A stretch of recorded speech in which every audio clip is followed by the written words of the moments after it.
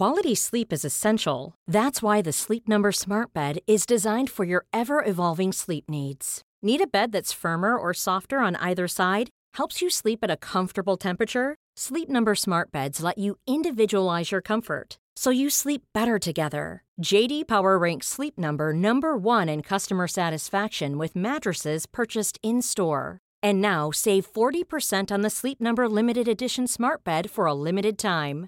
For JD Power 2023 award information, visit jdpower.com/awards. Only at Sleep Number stores or sleepnumber.com. Mom deserves the best, and there's no better place to shop for Mother's Day than Whole Foods Market. They're your destination for unbeatable savings, from premium gifts to show-stopping flowers and irresistible desserts. Start by saving 33% with Prime on all body care and candles. Then get a 15-stem bunch of tulips for just $9.99 each with Prime. Round out Mom's menu with festive rosé, irresistible berry chantilly cake, and more special treats. Come celebrate Mother's Day at Whole Foods Market.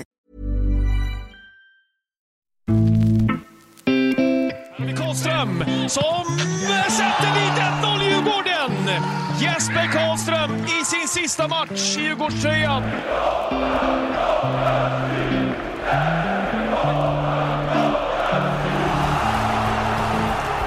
Det känns som att man har gjort något bra.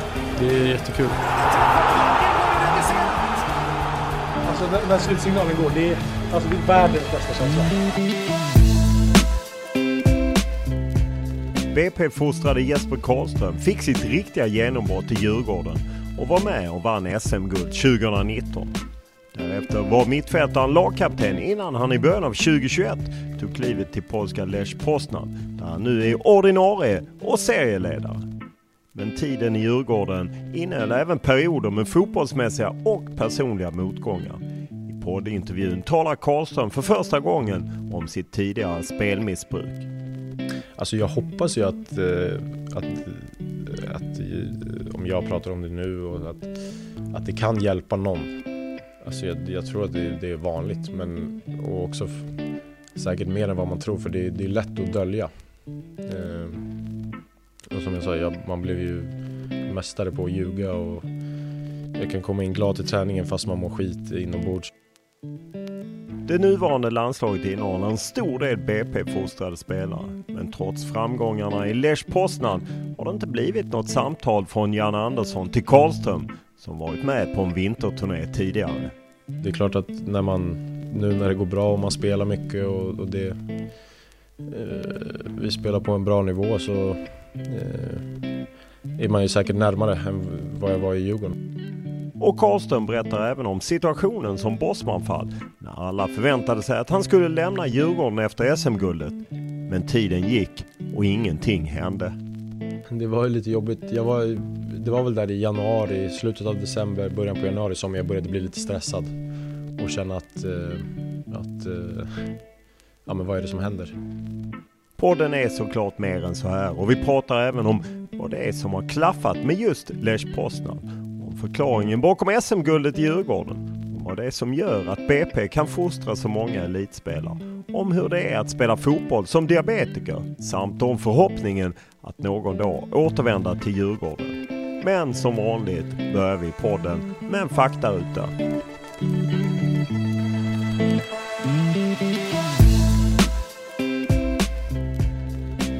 Ålder? 26. Bo? Poznan. Familj? Mamma, pappa, syster. Utbildning?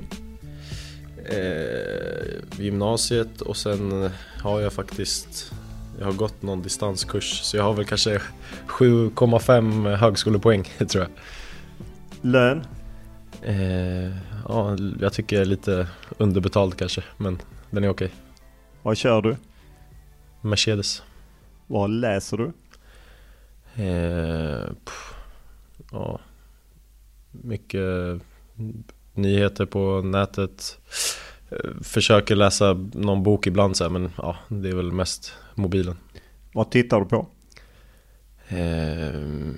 Serier, mycket svenska kriminalserier. Vad lyssnar du på? Musik, poddar. Vad spelar du på? spela på? Nej, ingenting faktiskt.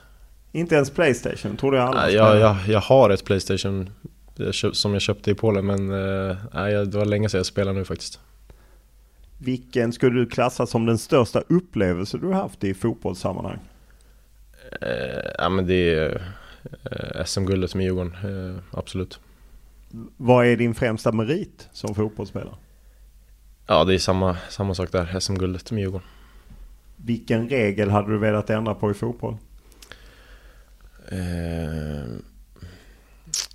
Kanske med VAR, inget riktigt fan av det. Du hade inte velat ha VAR helt enkelt? Nej, alltså det är ju klart det är bra ibland, men det är mest där när man gör mål, och vi har ju det i Polen, så att man är aldrig riktigt säker på om när man gör mål att man kan fira liksom 100%. Vilket är ditt favoritlag och varför? Mitt favoritlag är Djurgården och Lech Poznan och BP. Vem är för dig världens bästa fotbollsspelare? Det är väl Messi, men jag gillar Ronaldo mycket, men bäst är väl Messi ändå. Har du någon tröja eller någon grej du har bytt till dig i karriären som du är glad över? Alltså det är väl några man har spelat med i Djurgården typ, som har gått utomlands här, som man har tagit någon tröja av efteråt. Och sen nu i Polen så mötte jag Josef Ceesay som vi har spelat med varandra och så här. Så vi bytte tröjor faktiskt. Så det är väl, jag tycker det är roligare att ha någon som man har känt och så där. Ja. Vilken är din favoritfilm? Favoritfilm? Oj, jag vet inte. Vilket köp ångrar du? Som de flesta fotbollsspelare brukar ju ändå springa iväg och göra några roliga köp. Ja, jag har inget sådär sjukt köp faktiskt. Säkert något klädesplagg, men inget överdrivet. Vad gör dig rädd? Rädd? Inte så mycket faktiskt. Det är väl kanske om någon i familjen skulle bli sjuk eller något sådär, men ja. När var du riktigt lycklig senast? Igår. Vid vilka tillfällen ljuger du? Det är inte ofta. Det är inte ofta, men det kan väl vara någon vit lögn ibland som man vill komma undan med. När vi träffas så är det landslagsuppehåll och du är ledig från Lech Poznan. Hur är det att komma hem till Sverige, njuta av ledighet och samtidigt vara serieledare i Polen? Just nu är det bra. Det är skönt att vara hemma lite ledighet.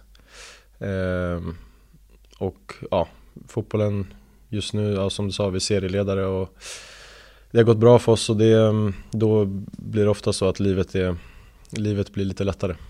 Vad är det som funkar i Lech Poznan? Jag kom ju dit i januari och då gick det lite knackigt. Sen så bytte vi tränaren fick sparken när det var 5-6 matcher kvar, och sen nu fick vi en helt ny försäsong med lite nya spelare, och han fick sätta sin idé, och det är väl alltså tränarna har gjort det väldigt bra och fått liksom disciplin på laget och så, men också att vi har väldigt, väldigt många bra spelare.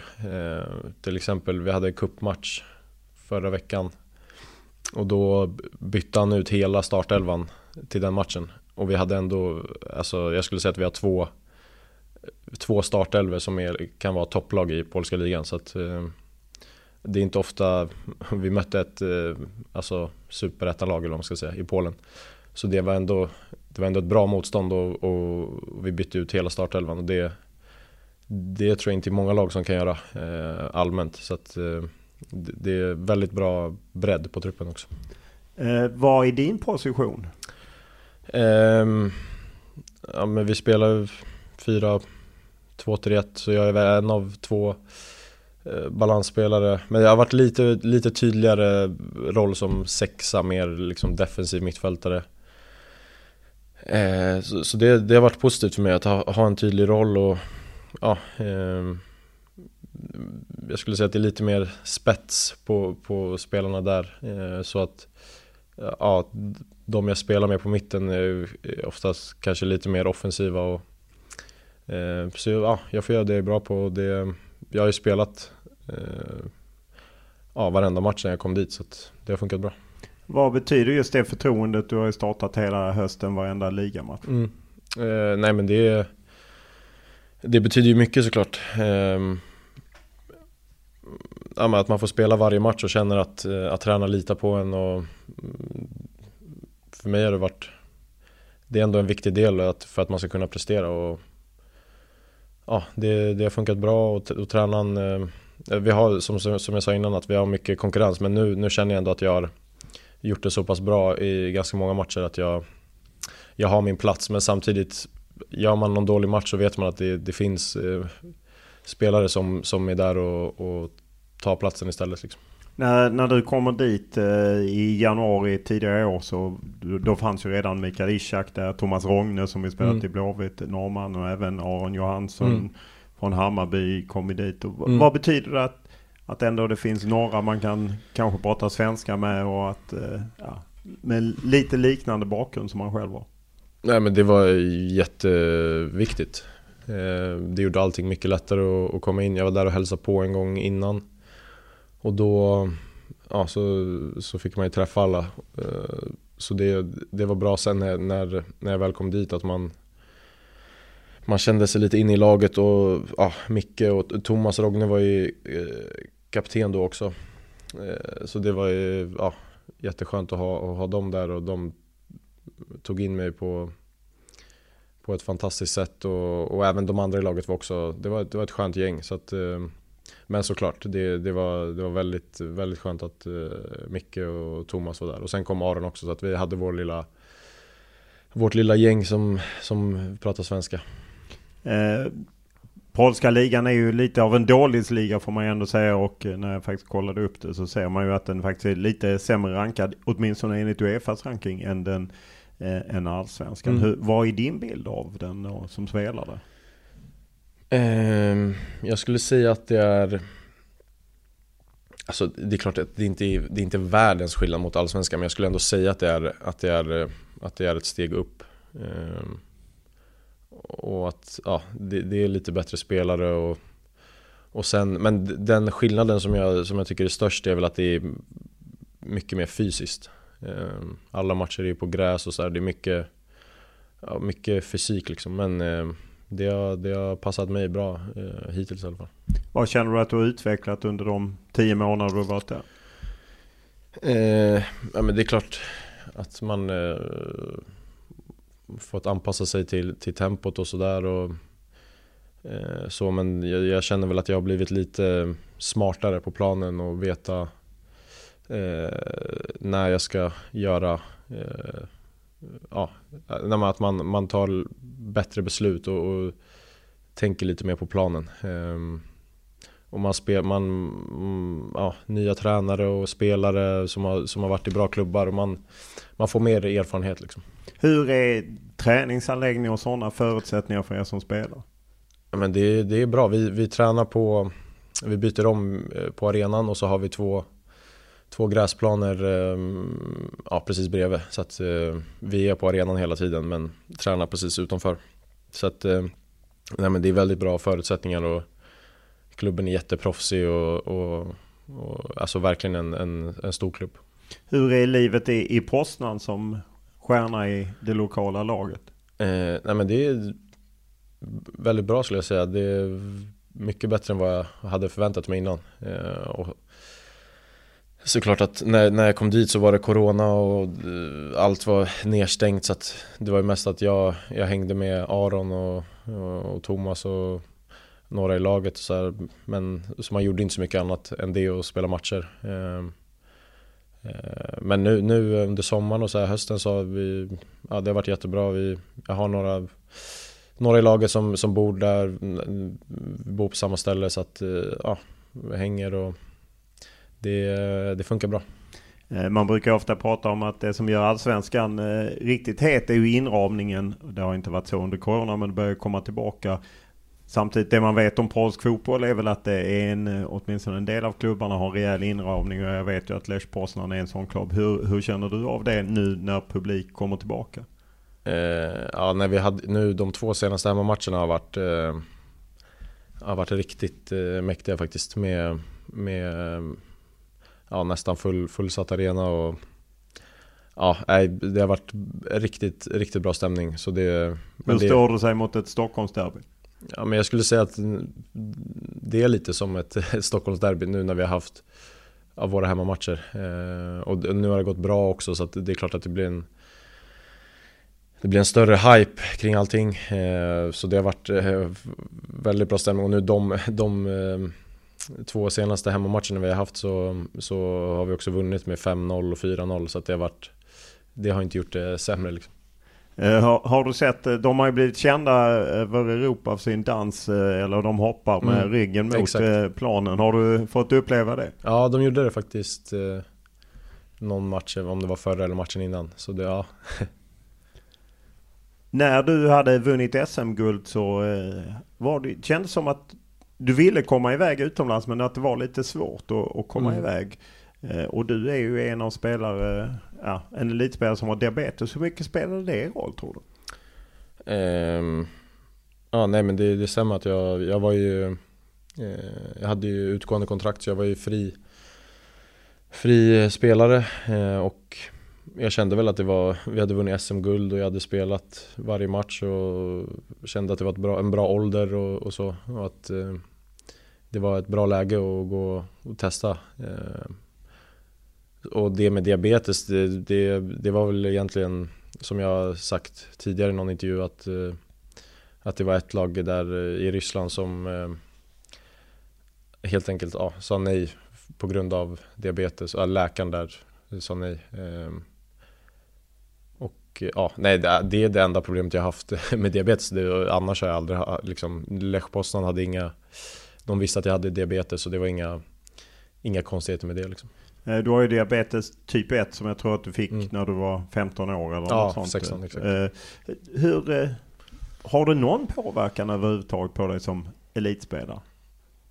Alltså det är klart att det är en sjukdom som man måste ta hand om, och det är klart att det finns vissa svårigheter, men jag har haft det så pass länge att jag inte ens minns hur det var innan jag hade diabetes. Men vad behöver du tänka på?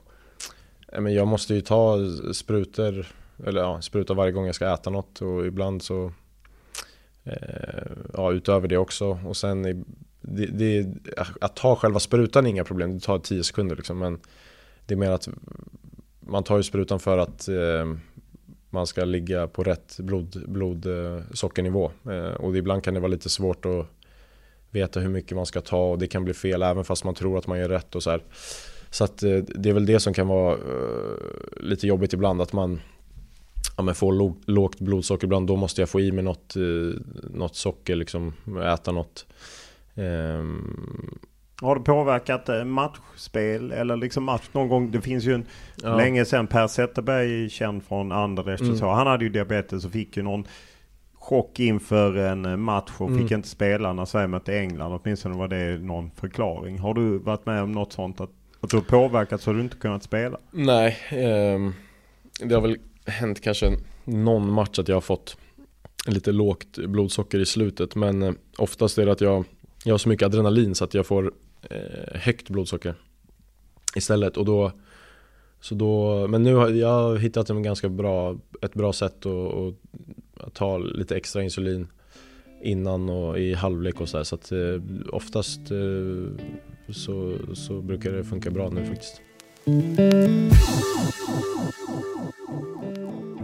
Det här kan vara min sista match på Tele2 för Djurgården någonsin. Man vet aldrig vad som händer. Så det var väldigt känslosamt för mig. Man har upplevt så mycket i den här klubben och inte veta vad som händer i framtiden. Det är svårt. Kastrom, Reboczo z pierwszej, uwaga, 2-0! Ależ tutaj pograli, podania przelecha. Tak, świetna akcja wcześniej Portugalczyka. Myślę o Pedro Rebocho, który dośrodkowywał piłkę, strzelał kasztrem.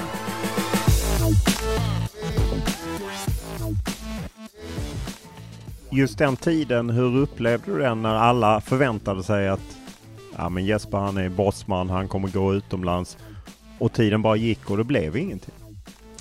Ja, det var lite jobbigt. Det var väl där i januari, slutet av december, början på januari som jag började bli lite stressad och känna att men vad är det som händer? Jag kände väl också att jag hade ju några alternativ och sådär, men vad var det för alternativ som du hade? Men det var väl något från USA, Turkiet var det väl något, och sen Ryssland också, något annat lag där, men sen är det så att det var väl något i Turkiet som jag blev lite desperat, så jag nästan så att jag hade tagit vad som helst där ett tag.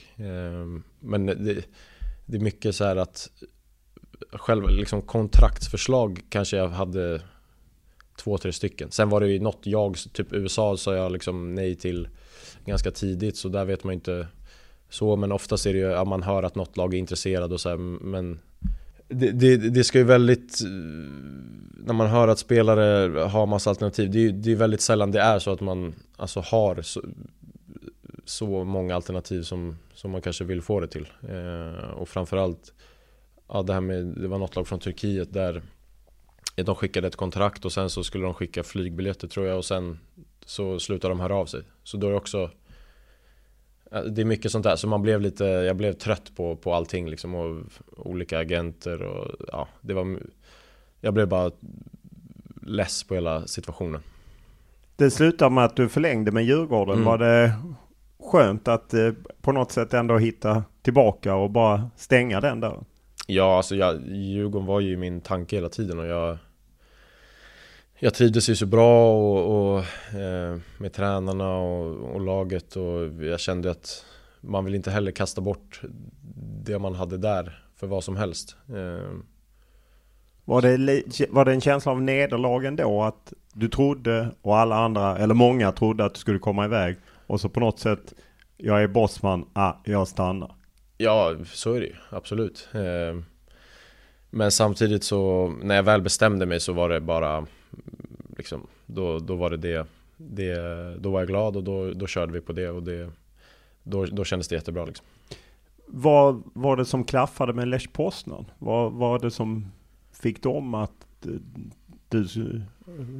de sålde in sin klubb till dig och lyckades köpa loss dig? Vad klaffade där?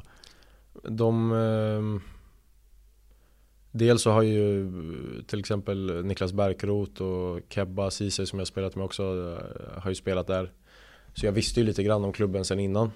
Och sen så ville de ha mig där på sommaren 2019 också. Eller då tog de en annan spelare istället för mig, men jag fick ändå höra om deras intresse då. Så jag visste att de hade haft koll på mig länge. Och det var också en sak som gjorde att jag kände att det var ett bra steg, eftersom att de hade verkligen stenkoll på mig som spelare och person och allting. Och då det blev en trygghet på något sätt. Och sen att det är en så pass stor klubb och allt med fansen och sådär. Och att det är ett steg upp fotbollsmässigt också. Hur ser du framåt? Jag försöker väl inte tänka så mycket framåt.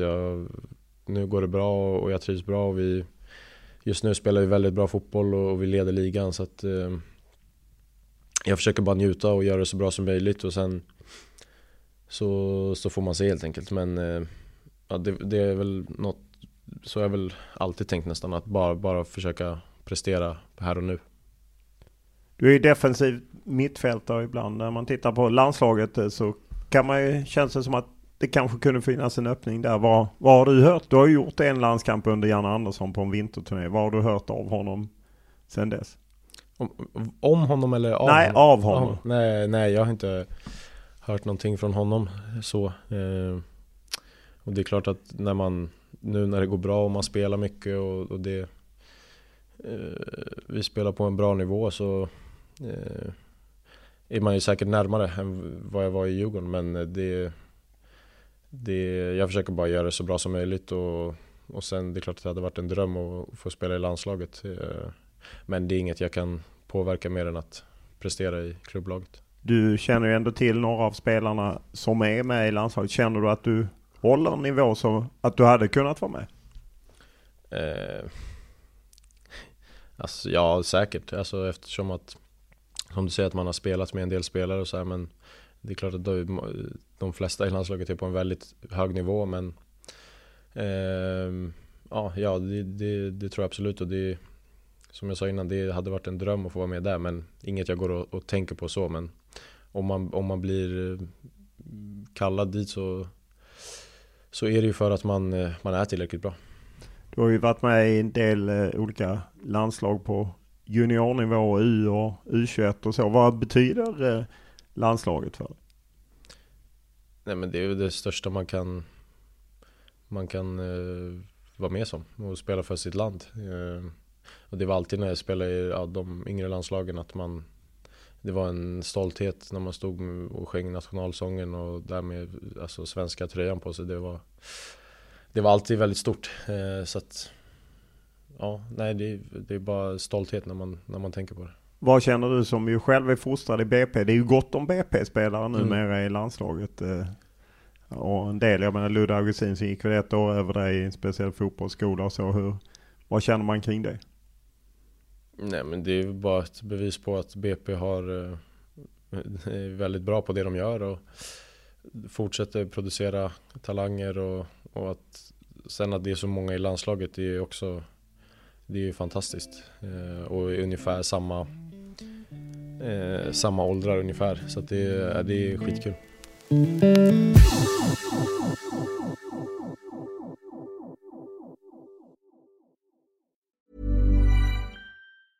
There's never been a faster or easier way to start your weight loss journey than with PlushCare.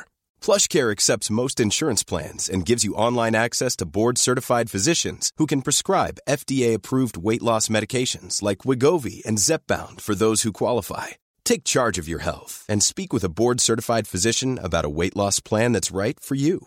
Get started today at plushcare.com/weightloss. That's plushcare.com/weightloss. plushcare.com/weightloss. Mom deserves the best, and there's no better place to shop for Mother's Day than Whole Foods Market. They're your destination for unbeatable savings, from premium gifts to show-stopping flowers and irresistible desserts. Start by saving 33% with Prime on all body care and candles. Then get a 15-stem bunch of tulips for just $9.99 each with Prime. Round out Mom's menu with festive rosé, irresistible berry chantilly cake, and more special treats. Come celebrate Mother's Day at Whole Foods Market. Quality sleep is essential. That's why the Sleep Number Smart Bed is designed for your ever-evolving sleep needs. Need a bed that's firmer or softer on either side? Helps you sleep at a comfortable temperature? Sleep Number Smart Beds let you individualize your comfort, so you sleep better together. JD Power ranks Sleep Number #1 in customer satisfaction with mattresses purchased in-store. And now save 40% on the Sleep Number Limited Edition Smart Bed for a limited time.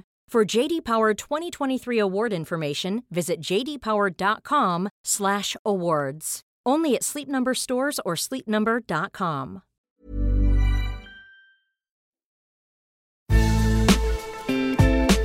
Men ändå, bra var den. Framförallt passivt. Titta här då!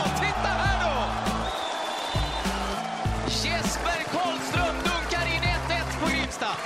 Lite blygsam James Rodriguez. Ungefär så. Jesper Karlström.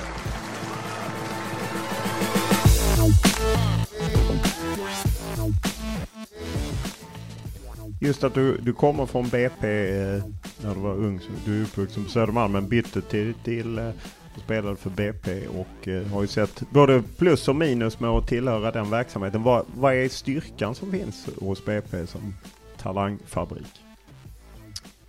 Det är väl att i alla fall när jag spelade där och vi var där 10, 12, 13 år, att vi hade ett väldigt, det var många tränare som var duktiga och som hade ett driv och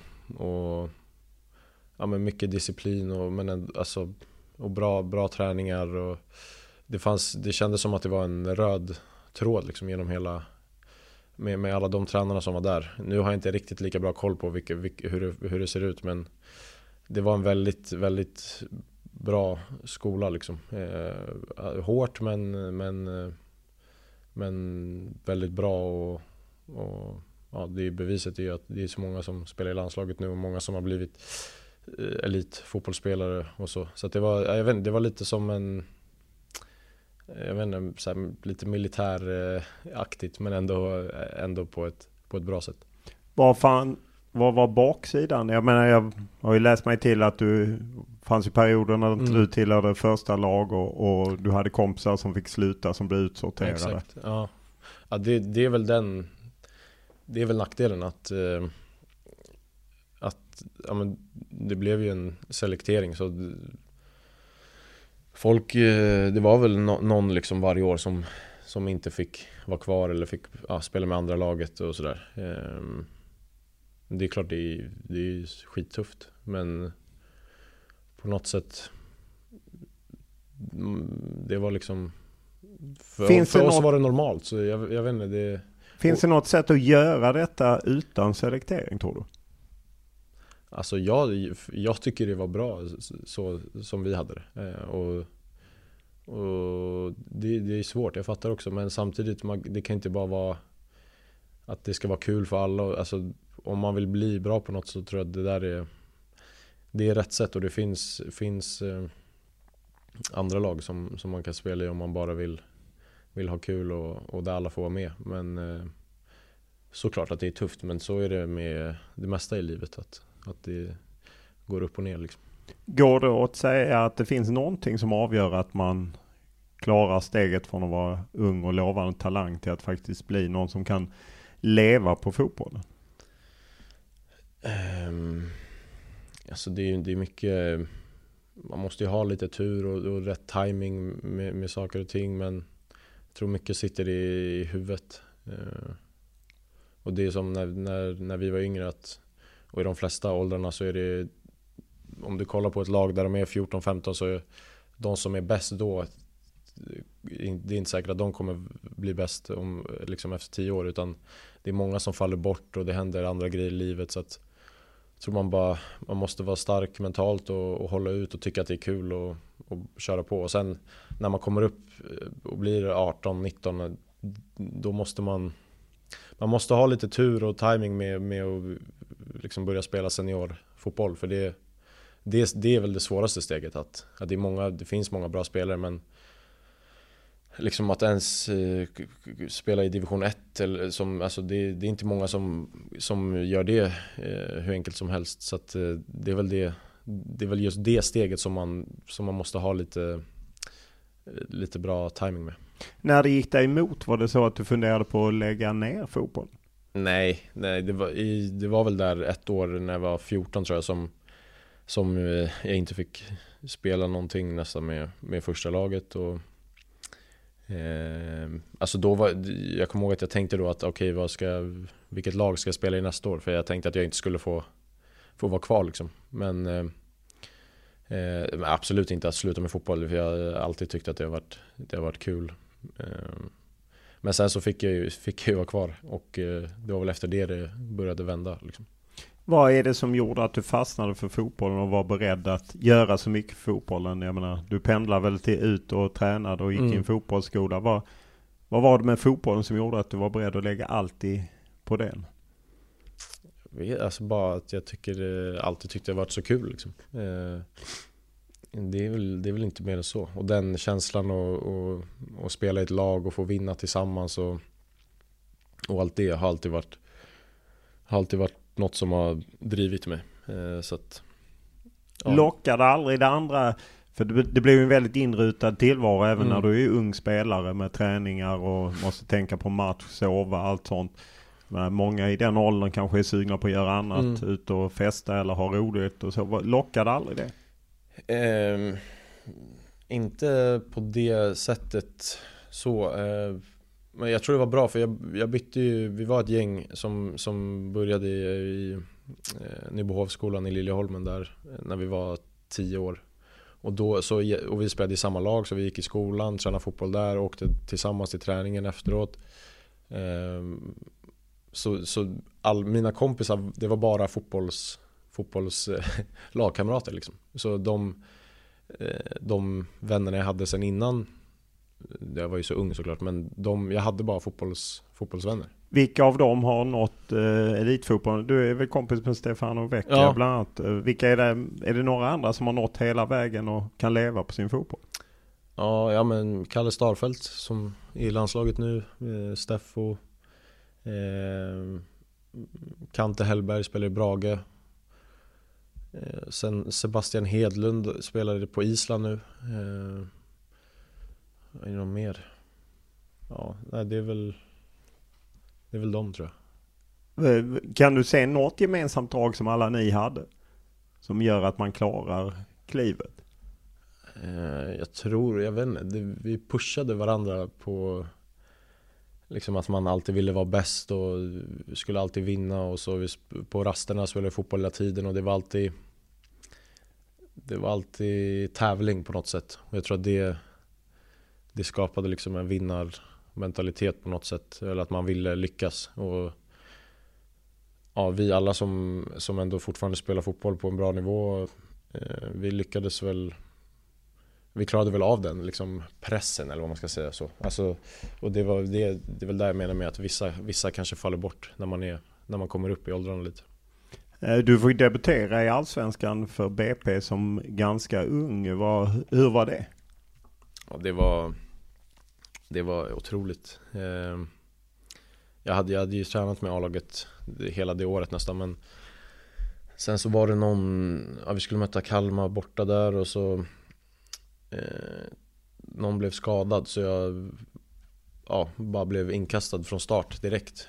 Så jag var väldigt förvånad, men ja, så gick det ju bra. Och sen så matchen, om det var någon match efter, så då var jag på skulle jag vara på bänken, men då blev han skadad igen, och sen spelade jag hela den säsongen. Och det där jag menar med timing också, att om inte han hade blivit skadad, alltså nu var jag ju där och tog chansen och liksom och så, men det är ändå att man måste ha lite timing. Alltså jag vet inte vad jag hade varit om inte han hade blivit skadad, så det vet man inte. Så det var, men samtidigt var jag där och tog chansen och presterade och gjorde det bra, så att jag fick fortsätta. Hur om man är då som ung och så plötsligt är man med där och jag är allsvensk spelare, hur behåller man fötterna på jorden, om man kan det ens? Ja, det tror jag gick ganska bra i alla fall. Jag vet inte. Det är väl kanske så man har varit lite, och med kompisarna och så, att det är ganska lätt att vara samma person, tror jag. Något år senare så plockar Djurgården upp dig. Hur var det klivet? För det är ju ändå, jag menar, BP, all respekt, det är ju ändå lite i skugga. Att ta klivet till någon av de 3 stora i Stockholm är ju någonting annat. Ja, det var ju jättestort såklart.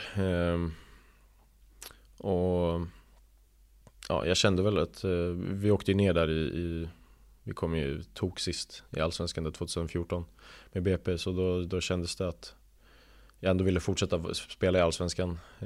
Och det var ju sjukt häftigt att få, eftersom att man är uppväxt i Stockholm och uppväxt med Stockholmsfotbollen, så var det skitcoolt. Hade du någon relation till någon av de 3 klubbarna? Du är uppvuxen på Södermalm, men sen du har ändå spelat mest i BP, även för du gjorde väl lite i Hammarby i början. Men var du djurgårdare eller blev du djurgårdare? Nej, jag blev ju djurgårdare. Alltså jag spelade i Hammarby när jag var liten, där när jag började spela fotboll, och sen bytte jag till BP när jag var 9 år, så att det var... Det är inget folk ska förfölja dig för. Nej, men jag menar bara att alltså, man är uppväxt med och gått på matcher och liksom derbyn och allting. Så hela för mig var det liksom Allsvenskan, och det var det jag tyckte var som häftigast liksom. Men sen är det klart, jag var inte djurgårdare innan, men man blir ju det, och speciellt om man spelar där i 6 år, så att man får ju väldigt starka band. Du får ju spela rätt mycket redan från start. Det är Pelle Olsson väl som är tränare och så, men det känns ändå som att det tar några år innan du får riktigt fart på. Hur var den tiden när det gick lite tyngre i Djurgården? Alltså jag var ju 19-20 år när jag kom dit, så att som du sa, jag spelade mycket direkt och sådär, men så det var väl egentligen där kanske 2018 som jag kände att det gick lite alltså det var tungt. Annars var det att jag spelade ju nästan varje match. Alltså om jag inte startade fick jag alltid hoppa in och så jag har ändå jag spelar nästan varje match. Men det är klart att då börjar man ju känna lite fan, det skulle ändå blivit mer än så här, att jag kom ändå dit och man känner okej, första året är okej, men man väntar liksom på att det skulle explodera, men det kom aldrig riktigt. Så då börjar man ju tvivla liksom. Det är ju lite turbulenta år får man ju också säga för Djurgården. Jag menar, det är Pelle Olsson, sen kommer Mark Dempsey in och sen är det Öskan med Michel, så det är ju liksom skiften och så. Jag vet 2017 så kommer ju, säger Djurgården, men vi vill låna ut dig till BP parallellt. Hur var det? Det måste ju ändå kännas lite konstigt att du ska ena dagen vara i Superettan, sen ska du sitta på bänken här i Allsvenskan. Ja, alltså det var ju mer att, det var ju när Kim Källström och Kevin Walker tror jag var som spelade mest då. Och jag fick väl hoppa in och sådär, men jag startade när någon var skadad eller avstängd. Och så det var jag som verkligen ville bli utlånad för att få speltid. Och sen så var ju tanken att jag skulle vara i BP hela hösten. Men i och med att jag kunde vara med i båda lagen och Djurgården kände att de ändå behövde mig ifall något skulle hända, så blev det ju väldigt konstig situation att jag spelade med BP och sen så var det någon som var skadad, så jag fick åka tillbaka och träna med Djurgården och vara med på matcher där och sitta på bänken, och sen var jag tillbaka i BP, spelade match där. Samma sak igen, någon blev avstängd, skadad, så jag fick åka tillbaka till Djurgården.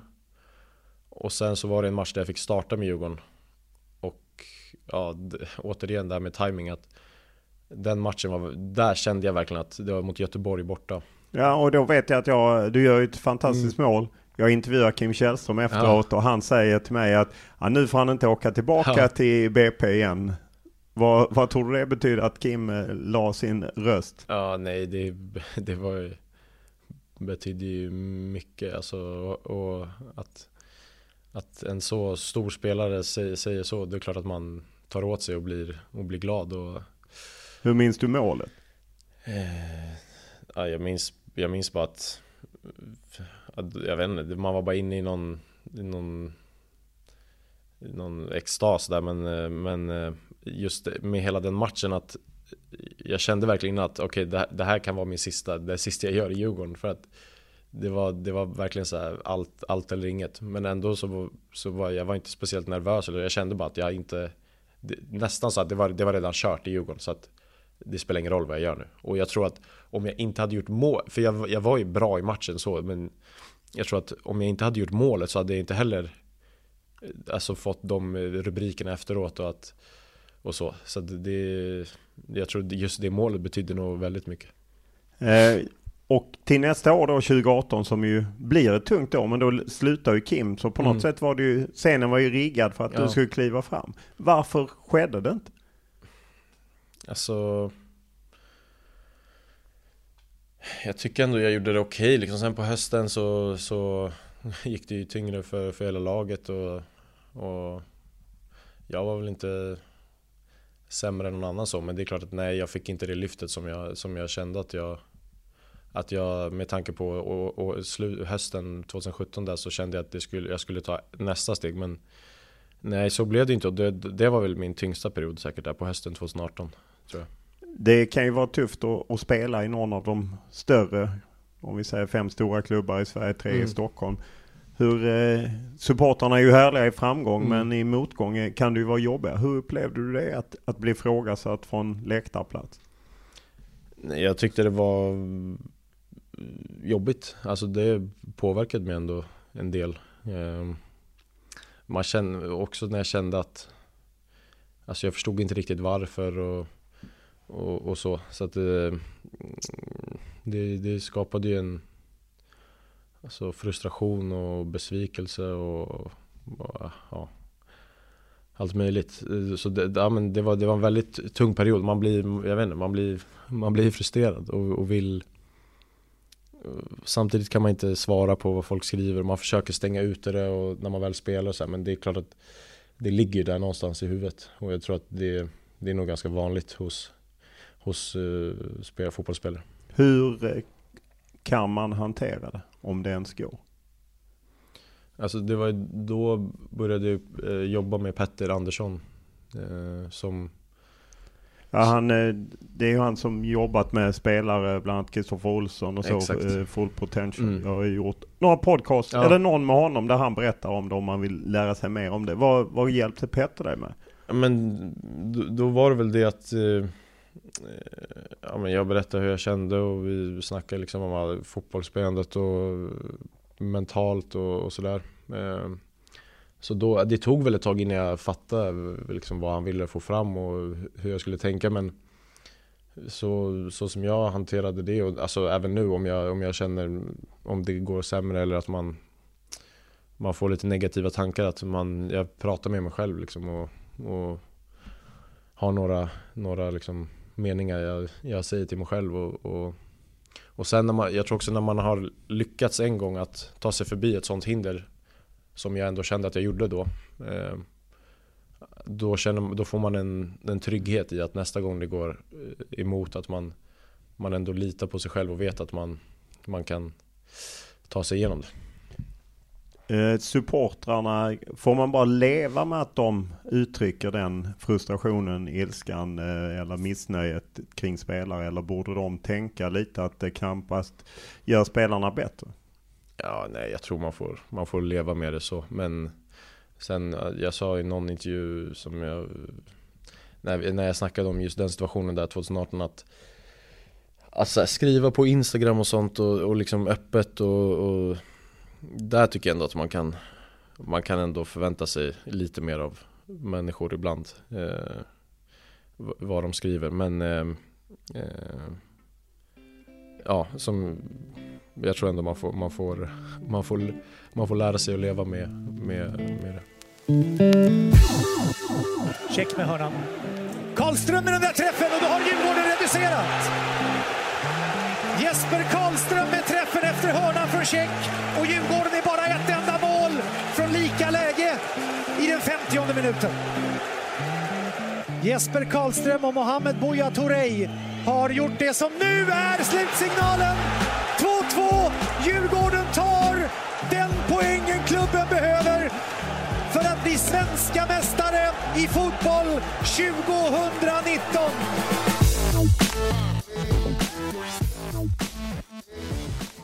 Om 2018 var tyngre så var ju 2019 någonting annat. Där är ju allting ett oerhört crescendo med SM-guld och så.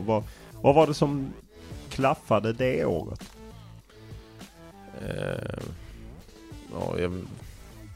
Vi hade en bra grupp där vi inte hade någon riktig så här superstjärna.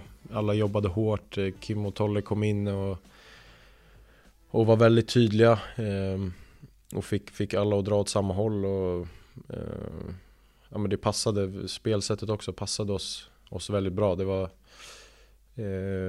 ja, det är svårt att förklara, men det var någonting var det som verkligen klickade i. Hur är det att befinna sig i ett lag ett sånt år? Ja, det var otroligt. Just att det var ingen som trodde, vi kom ju 7 året innan tror jag, det var ingen som trodde att vi skulle vinna, men jag tror ändå vi kände där redan i Svenska cupen att vi var ändå, vi hade något på gång så här, men ja, sen under året så var det ju bara, ja, det var bara glädje nästan, alltså under hela året. Ja, och hur är den hösten? Det är ju ett otroligt race med flera lag involverade och Hammarby jagar bakifrån. Hur är det att leva en sån höst? Alltså det var bara glädje. Alltså just också med att vi kände som underdog, så var det bara att vi hade inget att förlora. Och sen det är klart att det var ju många nervösa matcher, att det var spänning och men jag vet inte, allt bara vi lyckades vinna allt bara gick med. Mackan nickade in, jag vet inte hur många Marcus Danielsson. Ja, exakt. Marcus Danielsson nickade in, jag vet inte hur många hörnor i slutet, och allt bara, det kändes som att inget kunde gå fel. För om man tittade på truppen, även om det fanns de som hade vunnit, som till exempel Astrid Ajdarovic som har vunnit i Grekland, så, men det kryllade inte av spelare som hade vunnit titlar, utan snarare tvärtom, och ändå fick ni ihop det med Käck och Danielsson och exakt. Så hur kan man förklara det, eller kan man inte förklara det? Ja, det är svårt, tror jag, men just det här med att man har en bra stämning i omklädningsrummet, spelare som jobbar hårt, en tydlig idé, bra träningar, ja, men också när man vinner så är det för de som är på bänken, det är liksom de köper också situationen mycket, mycket lättare och kommer in och gör ett bra jobb, och liksom alla vill vara med och bidra. Så sen Kim och Tolle fick ju ut det mesta av spelarmaterialet, måste man ändå säga. Det ska vad har Kim Bergström och Thomas Lagerlöf? Vad är det de besitter som gör att de är skickliga på det? Alltså jag tycker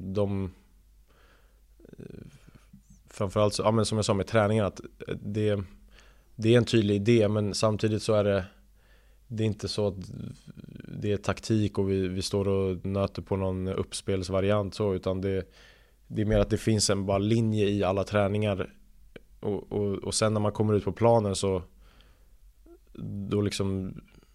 då hittar man alltid lösningar på planen som är kopplat till hur vi tränar varje dag. Nu säger jag vi, men hur vi gjorde det då. Och det är väl det jag tycker är det bästa med dem. Just så. Och det tycker nog alla som har haft dem, att de är otroligt duktiga på det de gör. Året efter när du bestämde dig för att stanna, när det inte blev någonting, så blev du kapten. Vad betyder det för dig? Ja, det var också lite så här overkligt, men samtidigt var det, eftersom att det hade gått bra där 2019 och Danielsson lämnade och så blev det naturligt på något sätt att det är väl som i allt, om du hade frågat mig ett år innan så hade jag kanske skrattat åt det, men som det kändes där och då kändes det naturligt. Men det var ju alltså klart en jättestor ära och något som verkligen som jag blev stolt över. Även i höst är ju de involverade i en guldkamp. Hur noga följer du Djurgården idag? Ja, men jag kollar på alla matcher jag kan när det inte krockar med våra matcher. Och snackar med några spelare i laget och Bosse ibland och så där, så att jag har kontakt med dem. Vad tror du? Men jag tror att de kommer vinna faktiskt. De kommer i alla fall vara med in till sista omgången, tror jag. Nu har du har knappt varit ute i Europa något år, men finns det en tanke att du vill avsluta i Djurgården? Ja, jag hoppas verkligen att jag kommer spela där en dag igen. Men de måste ju också Djurgården vilja ha. Man vet ju aldrig hur det ser ut med karriären och vilken ålder och om det ska passa och sådär, men det är absolut något jag vill. En del som funnits i din karriär är ju att du har haft lite problem med spel. Hur har det påverkat? Det påverkade mig i alla fall väldigt mycket. Men nu är det någonting som har gjort mig starkare. Och ja, jag tror jag bara blivit väldigt stark. Men det är klart att det var en väldigt tuff period i mitt liv, och jag är väldigt glad att jag kom ur den situationen och den hjälp jag fick och sådär. Hur länge höll det i sig? Alltså, så jag började väl säkert när jag var 15 eller så, men då var det ju väldigt lätt, så det var inget problem i början, men säkert alltså att jag hade stora problem var säkert 1-2 år, alltså minst. Hur kom du ur det? Jag hade väl, alltså jag var så långt ner i skiten att jag inte hade något alternativ nästan. Så ja, jag berättade för en person i Djurgården som man kunde prata med och sådär. För att jag hade verkligen, det var kört liksom. Jag försökte ta mig ur det själv så här ett tag, men sen var jag verkligen på botten. Så då hade vi ett möte med Bosse Andersson och Henke Berggren. Och och sen så tog vi det därifrån helt enkelt. Men de var ju fantastiska, och min familj och mina vänner och Bosse och Henke, det är de som räddar mig liksom. Vad spelade du på? Allt möjligt, alltså allt som man kunde spela på nästan. Men mest alltså matcher, betting, olika sporter och så.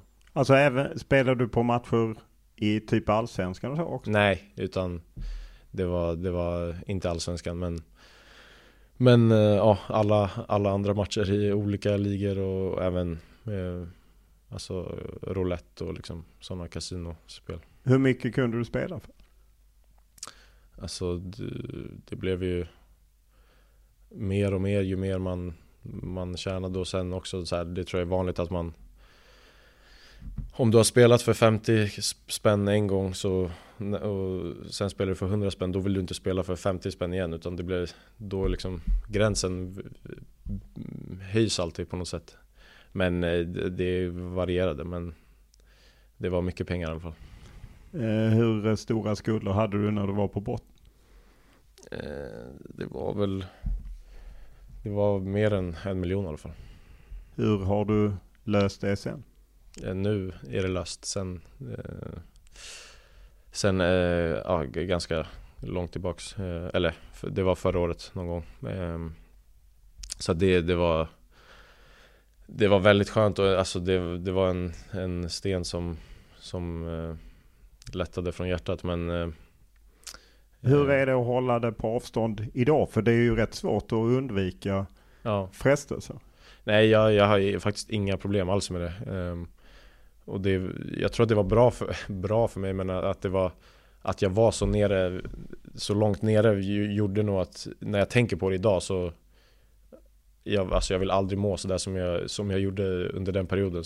Så det är något som för mig, troligtvis så behövde jag liksom vara där nere på botten för att ta mig därifrån på något sätt. Och det tror jag också är vanligt, att man fortsätter tills man liksom inte har något alternativ. Hur påverkade det dig som spelare? Det påverkade mig såklart. Jag trodde väl ändå där och då att det kanske inte gjorde det så mycket, men det är klart att när du inte sover så mycket på nätterna och du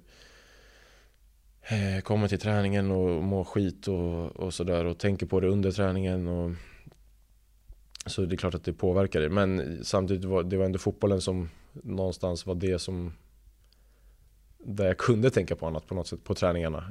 Sen det är klart att vissa dagar när man hade större problem, så det gick ju också upp och ner så här, med hur mycket pengar man hade och hur det hade gått och så. Men så det var samma med humöret där, att det varierade ju, men det är klart att det påverkat mig också på alla möjliga sätt. Vilka visste om det? Ingen, tror jag. Alltså det är klart att folk visste väl att jag spelade och så här, med vännerna och så. Men nej, alltså det var ingen som visste att jag hade så där stora problem, tror jag. Nej, det hade väl berättat för någon kanske innan så här, och försökt att sluta någon gång, men man blev ju väldigt bra på att ljuga och dölja allting liksom. Det finns ju en del elitspelare som har berättat, bland annat Babit Stefani, Nordin Gerzic och alla sådana har. Hur vanligt är det här? Alltså jag tror att det är vanligt, men och också säkert mer än vad man tror, för det är lätt att dölja. Och som jag sa, man blev ju mästare på att ljuga, och jag kan komma in glad till träningen fast man mår skit inombords, så det är liksom, man spelar på mobilen, det är lätt att liksom att dölja det helt enkelt.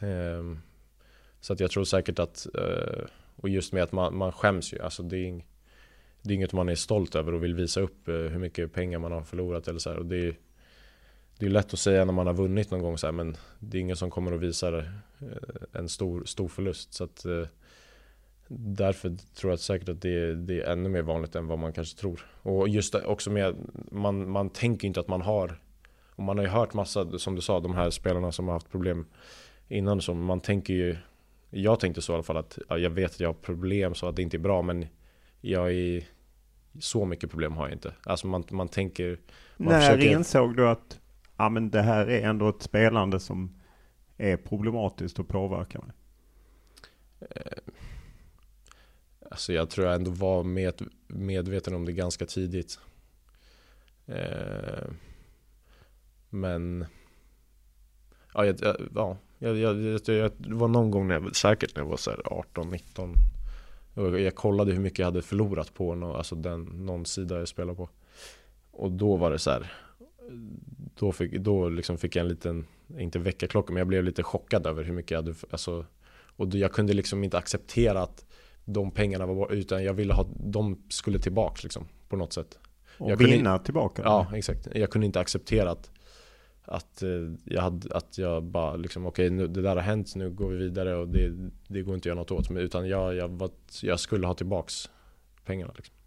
Hur ser du på, jag menar, fotbollen går ju hand i hand, och jag menar även vi i media, så jag ska inte friskriva oss, men jag menar fotbollen med, jag menar Allsvenskan med Unibet och fotbollsförbundet Svenska Spel, och så är det ju nästan överallt. Hur ser du på den liksom symbiosen?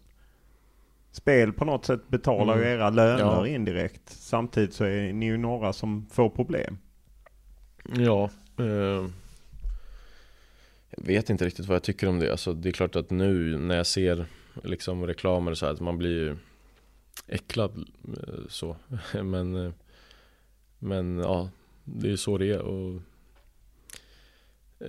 jag vet inte riktigt vad man ska göra åt det så. Men det är klart att när man hör så här, när det är reklam i poddar eller vad som helst, och så här, man vet hur många som har problem med det, hur svårt det är och hur tufft det är, och så jag vet inte, det är såklart man tänker på ett annorlunda sätt när man har haft problem själv, men jag har inget bra svar på liksom om det är helt fel eller hur man ska göra. Jag fattar också att det är pengar som du säger, som kanske betalar min lön, så ja, det är svårt, men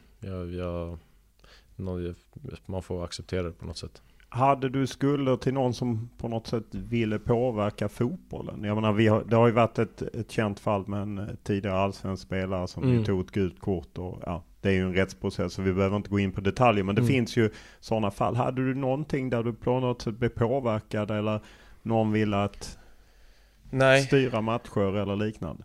Nej, det har jag aldrig varit med om faktiskt. Det var ju bra på det sättet, och sen också att jag inte hade någon skuld till några personer där jag kände mig alltid trygg så. Jag var aldrig rädd på det, utan det var bara för mig själv jag var rädd, eller vad man ska säga. Djurgården hjälpte dig. Tog du någon annan hjälp liksom, alltså någonting för att behandla ett beroende? Men det var ju den, när jag berättade då, Henke och Bosse hjälpte mig och så jag gick ju hos en kille som en psykolog är det väl, med liksom inriktning på spel, som Djurgården hjälpte mig med, via Djurgården, så det var på det sättet, och sen med alla skulder och så runt omkring, och tog tag i det, och sen med liksom, vännerna och familjen och så, och laget, alla hjälpte mig på otroligt sätt. Men absolut, jag har ju bearbetat det, kan man säga. Om man ser till, kan fotbollen göra mer för att informera? Jag menar, det är ju lätt, man börjar som 15-16-åring, det är vi nog många som har gjort, som har spelat och liknande. Kan fotbollen och klubbarna göra mer? Alltså säkert, men det är svårt, och du vet, om man hamnar i det är så svårt att liksom hjälpa någon. Alltså, om man väl hamnar där så det är inget, som jag sa innan, att man vill inte berätta från att man har det här problemet, och det är så lätt att dölja att det är svårt för folk att liksom se de här, alltså, när spelare mår dåligt eller har de här problemen, och det är väl det som är det svåraste med det här, att det är så lätt att dölja. Så jag vet inte riktigt, det är klart att man kan ha föreläsningar och försöka prata om det och så här. Men ofta så liksom kommer det upp till ytan när det redan har gått så pass långt liksom. Tror du det är viktigt att ni som har fastnat i det, att ni lyfter det? Eller är det, passerar det bara förbi för de som sitter i problematik? Alltså jag hoppas ju att om jag pratar om det nu, och att det kan hjälpa någon, och att någon kanske fattar. Men som för mig så spelar det ingen roll. Alltså jag hörde ju om spelare som haft problem och så här. Det var inget som fick mig att stanna upp så, utan det är väldigt svårt när man är så där nere i skiten att liksom ha någon att tänka liksom rimligt. Men jag hoppas ju såklart att det kan hjälpa någon, och liksom att man, jag har ju blivit mycket alltså mer vaksam på de beteendena som jag hade då, att man ser lättare om någon kanske har problem nu, eftersom jag vet hur jag själv höll på så här, att nu man kan ändå se liksom tendenser ibland på hur folk beter sig, och då försöker jag väl liksom prata och fråga om det så. Men du spelar inget? Nej, jag har inte spelat sen den dagen jag gick till Bosse och Henke, så har jag inte spelat någonting. Nej, jag fattar att det är starkt när man kör ner sig så i skiten. Men också hur de, alltså verkligen Djurgården, hur de behandlade hela situationen var fantastiskt. Och de gjorde ju allting rätt. Vad var det de gjorde? Nej, men just att alltså, ordna upp möte liksom,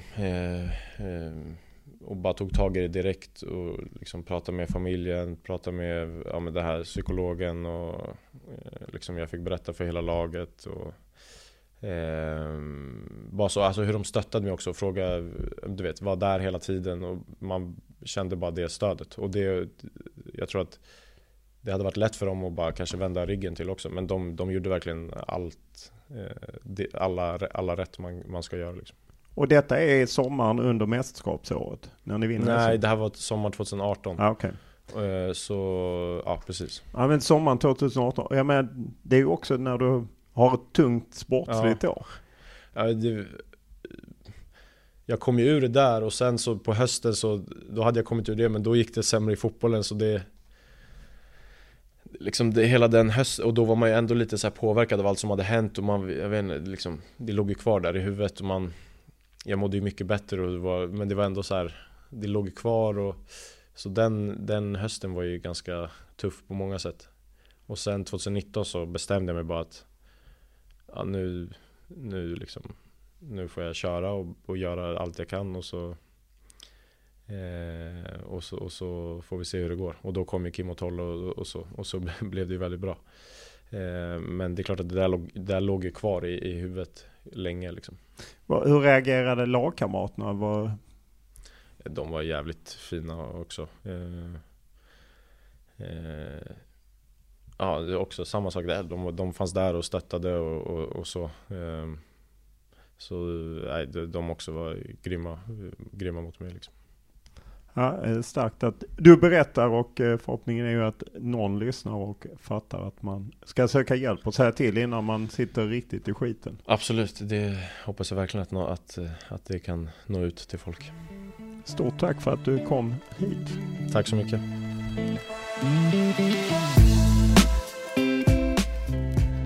Podden är producerad av Anton Toft och Olof Lund och klippt av Daniel Eriksson. Och vi tar tacksamt emot alla synpunkter, idéer, önskemål, kritik, beröm, ja, vad det nu må vara. Enklast är alltid att mejla mig, olof.lund@tv4.se, eller på Twitter, alternativt Instagram. Och då är det ju Olof Lund som gäller i ett ord. Stort tack för den här veckan.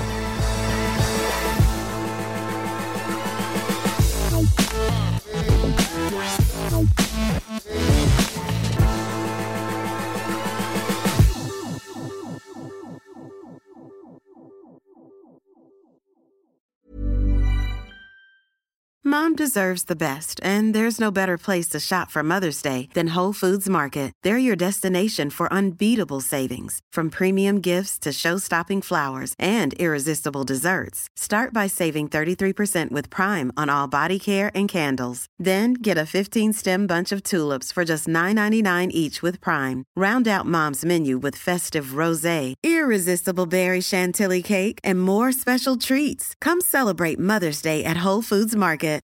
Without the ones like you, who work tirelessly to keep things running, everything would suddenly stop. Hospitals, factories, schools, and power plants, they all depend on you.